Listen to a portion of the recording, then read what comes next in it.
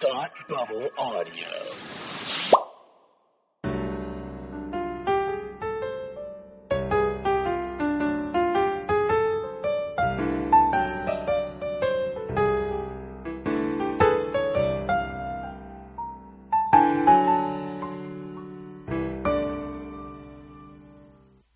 Hi, welcome to Read Up, the podcast where we talk about books intellectually and stuff.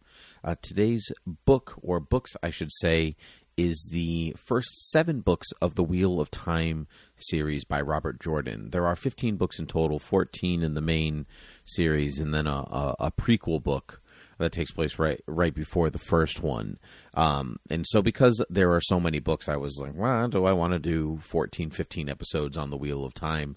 And I decided that I would kind of chunk them together. And so my first intention was to do, I'll do the first 3, or then I'll do 6. And then all of a sudden, time just got away from me. And all of a sudden, here I am 7 books into a 15-book series. And I haven't podcasted about it at all. So here we are at books 1 through 7. And I had been resisting Wheel of Time for what feels like a long time. Maybe 5-10 years, because the 15 books, that's just so many books. And not that I am always compelled to finish a series once I start, if I'm not interested. But if I was vaguely interested, then I would continue, and 15 is a big commitment.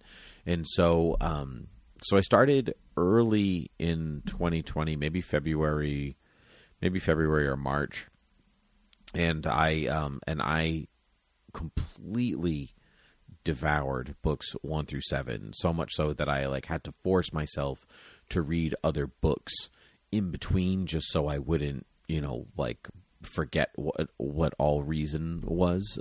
And so if you're a fantasy fan, you might have read them already.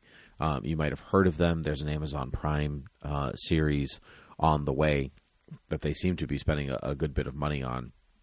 I find the world intriguing. In some ways, it's very similar, right? There's the idea of the chosen one, and you didn't know you were special, and guess what? You are special, and you're a farmer, but now you're more than that. And so it's very hero's journey. But Robert Jordan, his intention in writing the series was, okay, so there's a chosen one, but how do people actually react to that? People in power, who tries to use that person and who doesn't try to use them. And so it is a bit good versus evil in the way that Tolkien can be, these are the good guys and these are the bad guys, and there's a few people that fall in between, but mostly it's good and bad. And there's a little bit more gray in here, but Wheel of Time is kind of like the next wave of important fantasy. You have Tolkien and The Hobbit and Lord of the Rings establishing modern fantasy, and you have Robert Jordan pushing that forward, and then you have Song of Ice and Fire that pushes that forward even more, along with all the other fantasy series that are out there. But Wheel of Time does feel original, even if it is hero's journey, as many stories are, especially fantasy stories. Tons and tons of characters that I find that when I do take breaks from the books, I forget some names, like tertiary characters that are like B and C characters, and but I don't tend to forget plot points, which I think is the more important part. The books have a very slow pace, and I don't think in a bad way, but it really spends time with everybody. It takes, traveling places very seriously. And so not 7 books in, and not tons of time has passed, just maybe a year, 2. I would hesitate even to say more than 2 years through 7 books. But you can feel characters truly evolving with each progressive page, not even chapter or book. And so I've heard that books 6 through 10 or 6 through 11, something along those lines, are what's known as the slog amongst fans. But I'm too into the quote unquote the slog, and I haven't really found that. I found them pretty much the same. Maybe because I'm more of a character guy than a plot guy. I really care more about how characters are reacting to things. or activating parts of the plot, as opposed to, oh, look, an action scene, oh, look at this, oh, look at that. I don't care as much about that from my stories the same way. So I'm very excited to get back to the next sets of books in the series.